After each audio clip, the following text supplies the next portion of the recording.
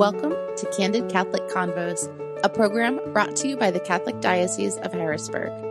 Our mission is to humanize the Church and help you to grow in your faith, love, and understanding. I'm your host, Rachel Trochet, a cradle Catholic who's only human and struggled with faith on more than one occasion. Each week, you'll hear engaging, down-to-earth interviews and actionable strategies you can implement into your life with ease to help you grow closer to God. If you're ready to open your heart and step fully into the person God created you to be, then you're in the right place. Let's get started. Hello. Welcome to Candid Catholic Convos. I am a chronic overthinker. I get what I like to call analysis paralysis when it comes to making decisions. I also tend to overplan things. My husband says I always plan for the worst and hope for the best. In my research, I've learned I'm not the only one who does this. As human beings, we tend to overcomplicate everything. Even simple daily tasks tend to get bogged down in our overthinking sometimes. Well, at least it does for me. What I've discovered over the last few years of self-diagnosis is whenever something feels complicated and overwhelming, the best way for me to overcome analysis paralysis is to oversimplify it. I go back to basics. When my day seems jam-packed with tasks and obligations and I'm so overwhelmed, I don't know where to start. I start with the basics. What are the basic things I need to do to start my day? I need to wake up, wash my face, brush my teeth, and get dressed. Small, simple, manageable.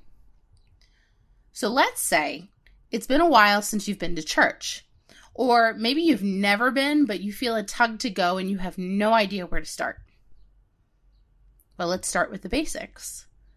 Let's start with prayer. What do we pray? How do we pray? When do we pray? Why should we pray? I think now is as good a time as any to jump into a back to basics refresher. So I've asked Sister Geralyn of the Sisters of Christian Charity, who also developed our Diocesan Formation for the Ministry of Spiritual Direction, to help us simplify the act of praying. Sister Geralyn, thank you so much for joining us again. It's always a pleasure to have you on the podcast. We actually haven't had you in a little while. That's true. But it's always a pleasure to be here with you, Rachel. So I've been thinking a lot lately about how as humans, we tend to really overcomplicate things, and unnecessarily so.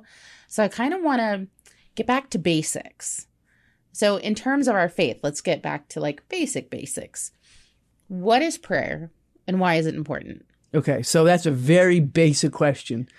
And I always like to say, and there are saints out there that have this very elaborate and beautiful definition of prayer. For me, prayer is a conversation with my best bud, my best friend, and that's Jesus Christ, or the Father, or even one of the saints, just chilling with them. And why is it important is because as human beings, we are called to have a relationship with God. He created us to have a relationship with him. He wants us to have a relationship with him. And prayer is the way that you hang with your best friend. It's that simple. Yeah. I mean, I just called my girlfriend last week and was like, I just need somebody to talk to. Like, we should think of prayer. Kind of like that. Just picking up the phone, for lack of a better term, and saying, "Hey God, what's up?" Well, that's a very classical definition of prayer, of a conversation with God. Very classical definition of prayer. I like that, but it's not just the same as talking with your best bud. Right. Getting even more basic. Let's say I'm completely brand new to this, to the faith, to the idea of God, to the church, everything. How does one start praying? What would you suggest for an absolute beginner? An absolute beginner, I would teach them a technique called Lectio Divina, in which, and that's got to be a podcast unto itself. Okay. So Lectio is a way of reading scripture. And the first time you read it, you just read it. Second time, it's like going back to, like, your mother called you 3 times to do the dishes. The third time, the tone becomes different. You know you have to move. So that's why we read the same scripture quote more than once. So the first time you read it, second time you read it, what is it said in the scripture? And the third time you read it is, what does it say to me? So there's the Holy Spirit message to you. And because the scripture is the living word of God, you can come to the same scripture many times, and the message is different all the time. So I would begin with Lectio Divina, the proper term for it, and teach the newbie on how to pray to do Lectio. Because one word can just, like, I've read the scripture before. I've never seen that word before. Oh my goodness. Yeah, that's what I would do. That's interesting. And I like that you put it that way, because it's true. Like, you could read the same passage like over and over again, or you hear it over and over again at church, but you might be at a different point in your life where it means something completely different, or you pick up on something that you didn't hear before. That's pretty cool. And I'm definitely going to have to do an episode on that, because we've had other guests in here who've also talked about that. So it's very powerful, and I've never done it before. So I think that it would be worthwhile to kind of expand on that. Is it possible to pray too much? And what happens if your prayer starts to interfere with your everyday responsibilities? Okay, so prayer is amazing, and prayer is very important. However, God has also called you in a specific lifestyle, a specific vocation. So if you're, a wife or a husband, and you have children, that's your vocation. That's your primary vocation, to tend to your spouse, to tend to your children. Okay. That doesn't mean that you negate prayer. That means, but their work, your responsibility to them is foremost. So yes, if your kid is crying for some reason, and you're like, don't bother me, I'm praying, that's not appropriate. That's not appropriate. Whereas a religious like me, we spend about 3 hours a day in prayer, okay? And that's include liturgy too, a mass. But there's always a time in which the sisters are working. Does that mean that I can say, let them work, I'm going to go pray? No. Again, it's your responsibility, your state in life, your vocation, all has to do with that type of balance. I had my very first spiritual director 100 years ago, well, not quite, but almost 100 years ago, said to me that every person, their being is like an altar. And every altar has 4 legs: prayer, work, family, and leisure. And what happens if those 4 legs are not in balance? Your offering of yourself rolls off your altar, and it's good for no one, particularly God. So the responsibility we have to balance with the call to prayer. No one is too busy to pray 20 minutes a day. That's the minimal. Just like brushing your teeth, taking a shower, and doing all the things you have to do proper hygiene, 20 minutes a day is important. And it can be every different ways of praying, but at least 20 minutes a day. That's fascinating. I like the way that you phrase it about a table and about it being out of balance, because that's the most annoying thing, is when you sit at a table and it just rocks and you have to like stick something under it to support it. But so like that image is a very powerful one for me. Kind of piggybacking off of that for a second, is it possible that living your vocation is also like a form of prayer? Like, how do we live our prayer? By offering up everything that we do consciously. It's a conscious effort for the greater glory of God. Okay, I can remember this new mom who was carrying her infant. It was a boy. I'm assuming it was a boy because he had one of those blue stretchy suits on. Who had a diaper explosion. Okay, those are fun. And she was carrying him at an arm's length across the restaurant, and said out loud, I love you so much, but not right now. Okay, her responsibility was taking care of the child. I offer this messy diaper to clean up the mess out of love for you, God. And that's a conscious choice. But once the habit's been formed, you do it without realizing it. But at the same time, it doesn't mean that you take those 20 minutes of silence, those 20 minutes of just talking one-on-one with God, doesn't mean that you take that away. Right. Like you can't do 20 minutes of laundry and say, well, I'm offering this up and then call it a day. Right. Got Exactly. Exactly. So speaking of responsibilities, laundry and children, you mentioned that 20 minutes a day was kind of like the bare minimum that we should be doing. What are some ways that we can kind of not necessarily trick ourselves, but like almost like a life hack of how do we fit it in? Like some of our schedules, I'm sure, are super packed, but how do we work in the habit of just 20 minutes a day? Does it have to be 20 consecutive minutes? Do we find it at different pockets of the day? Like, what would you suggest? 20 consecutive minutes. Yes, it has to be. Only because you get distracted. I mean, life happens, but 20 minutes of chilling with your best friend. And that's what the relationship with God should be. Just you and I, just him and I. That makes sense. Going back to the analogy of it, like imagine your physical best friend standing in front of you. You wouldn't want to be like, hey, hi, hello, hold on, I got to go do this. Or play with your phone when you should be talking to your friends. Yes, absolutely. So how do you fit that time in a busy schedule? Well, it depends upon the personality. And it means some sacrifice.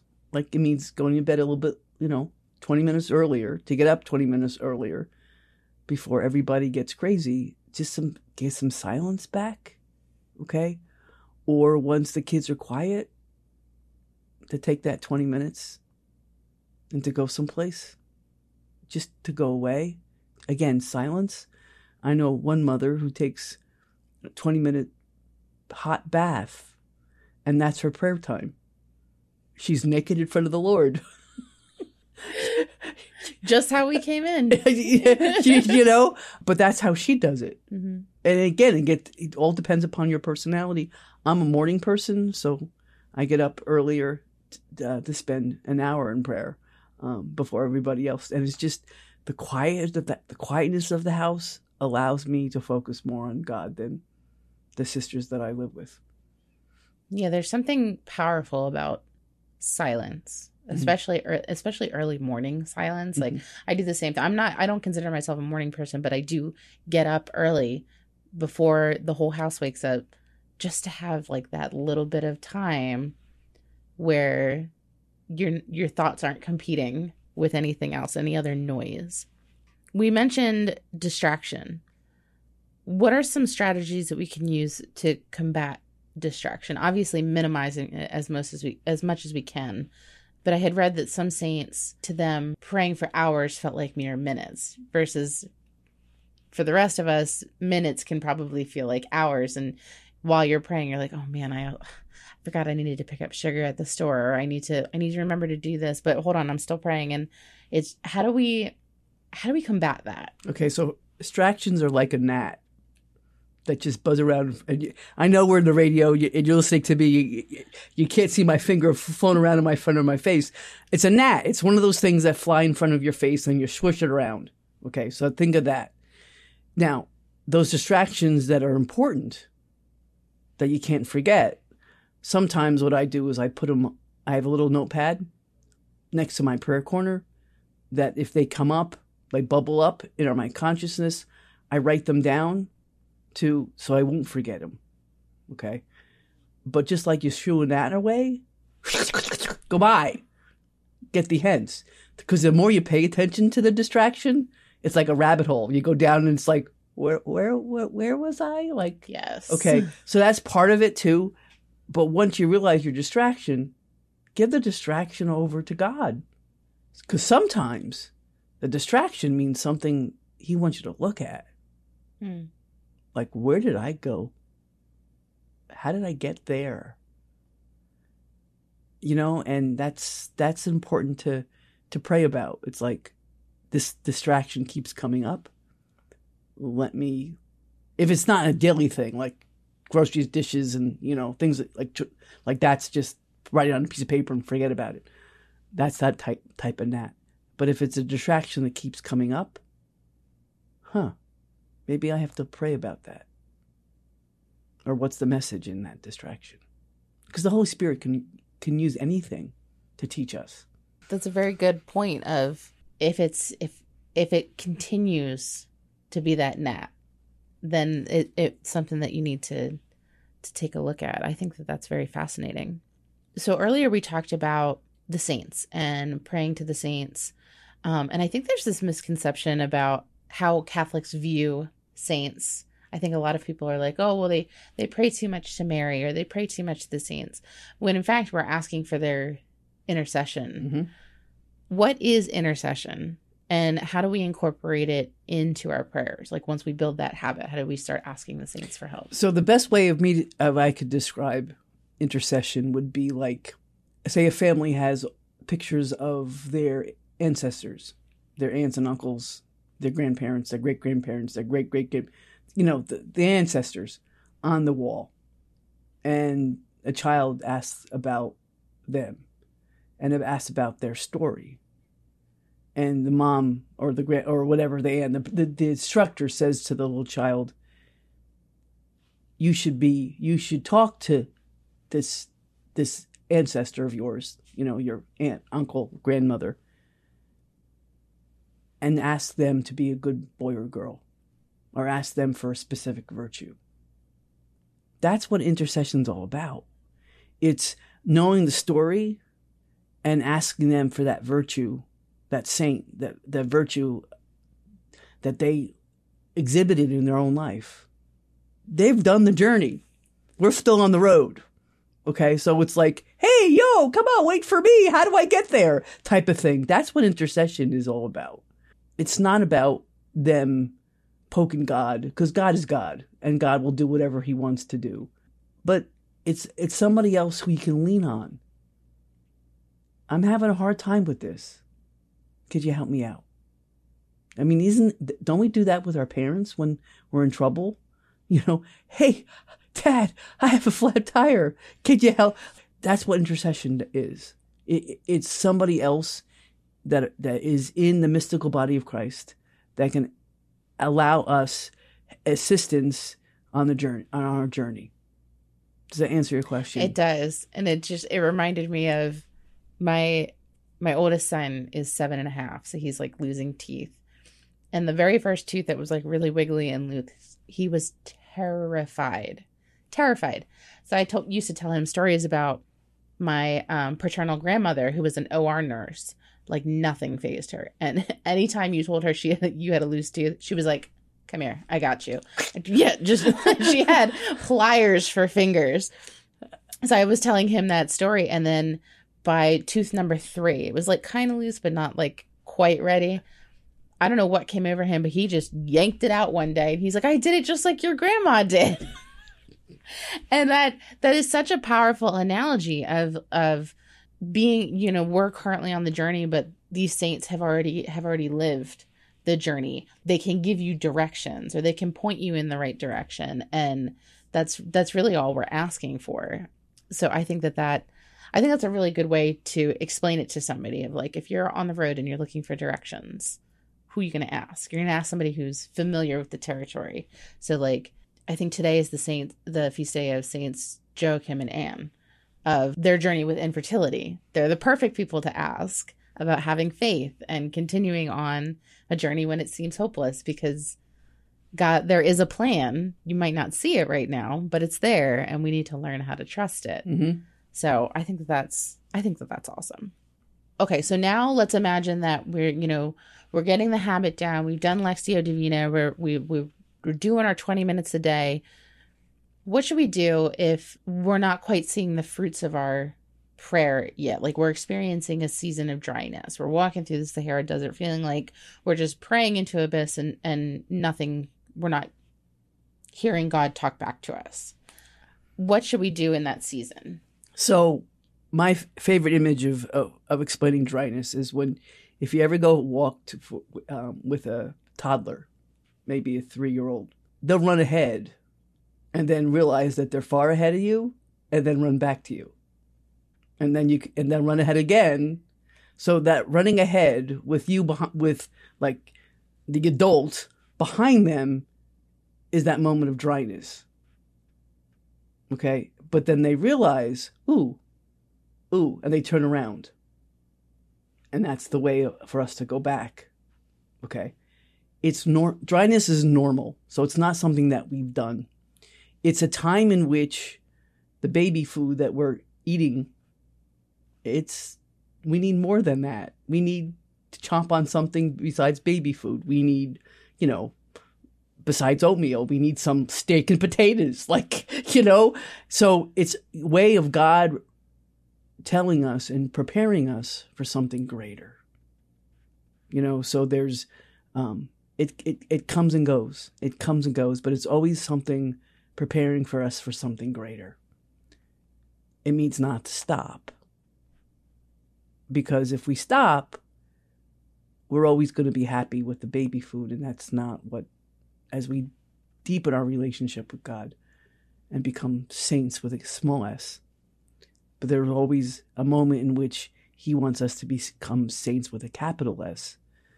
That dryness becomes a better way of understanding him and deepening our relationship with him. Because it's not about us. It's not about feelings. It's not about our emotions. It's about him. And that's a way of purifying us in order for us to understand that. I love that. You are just on point with these analogies today, because I have been there many times where my children run up in front of me and then they turn around and they come back. And that's such a good image of we get so excited that we just bolt. And we're like, oh, wait a second. I still don't know where I'm going. I got to turn around and come back. That is just super powerful. I was reading in the Catechism about prayer, and this line really stuck out to me about prayer is a battle. How is prayer a battle, and who are we in battle against? Okay, so battle is a strong word. This the Catechism use. So number one, we're battling ourselves because prayer is a discipline to be tuned in 20 minutes a day, at least 20 minutes a day, to be present during Mass, not kneel, sit and stand and wait, what was that reading? What did we just sing? To be truly present. That's a battle against self rather than your mind being la-di-da someplace else, But we're also battling the evil one. And that evil one does not want us to have a relationship with God. That evil one does not want to us to battle ourselves, to struggle against our own imperfections, to be humble. So there's the two-edged sword, or the two sides of the same coin. It's a battle. It's a battle. And prayer is kind of like our weapon of choice, I guess. Yes. Yeah. I like that. So we've talked about the basics of what prayer is, what it isn't, building the habit. If we had to make a list, what would you say are some best practices for a fruitful prayer life? Consistency, faithfulness. Consistency and faithfulness. Getting a spiritual director or a spiritual friend. And that could be, not just one individual. It does not have to be a priest. It can be a layperson who's been trained formally to help you walk that journey, to deepen your relationship with God, spending extra time in prayer. It's almost like sitting down and actually creating a personal recipe or a personal way of life that you want to be incorporated with. Scripture, rosary, stations, spiritual reading, really good Catholic books, a good Catholic podcast. And there's several out there as well. I was going to say, where can we find I don't know. Podcast? All those to deepen our relationship, to spending time and turning the radio off in the car if you have a commute to work, and spending that time in fingering a rosary, the Divine Mercy Chaplet, any chaplet. that type of thing. But it's, again, it depends upon your personality and upon your availability. I want to piggyback off of that for a second, because you mentioned spiritual directors. What is a spiritual director? And if someone is looking for one, where can they go? Okay. So a spiritual director is a man or woman that has been educated or trained, and I use that word with quotation marks, little bunny ears, trained to walk with an individual as they respond to the Holy Spirit. So the real director is the Holy Spirit. But a spiritual director or spiritual guide is trained to listen to the workings of the Holy Spirit within that person's story to see what might the Holy Spirit be nudging them. In a sense, another image, they're the tugboat, and the directee is the ocean liner, and the guide or the director is the tugboat, nudging the ocean liner closer and closer to the pier, which is heaven. Okay, and where you can get one. Well, okay, so I know people who ask priests. There is a diocesan list that are out there for directors. If you contact me at the diocesan office or email me, and that's on the diocesan website as well, we can hook you up with a director if you're interested. Awesome. Well, Sister Geralyn, thank you so much for joining us today and for all those really powerful images. You just have a way with that. So thank you. And I hope you have a great rest of your day. Thank you, Rachel. It's been a pleasure to be here. Thank you so much for listening. Our goal at the Diocese of Harrisburg is to walk with you on your faith journey. So if this episode resonated with you in any way, the easiest way to show your appreciation is by sharing this program with your network or by leaving a review on your listening platform. You can also support us financially by making a donation online at hbgdiocese.org/DAC and clicking the Make a Donation button. Thanks again, and we'll see you at church on Sunday.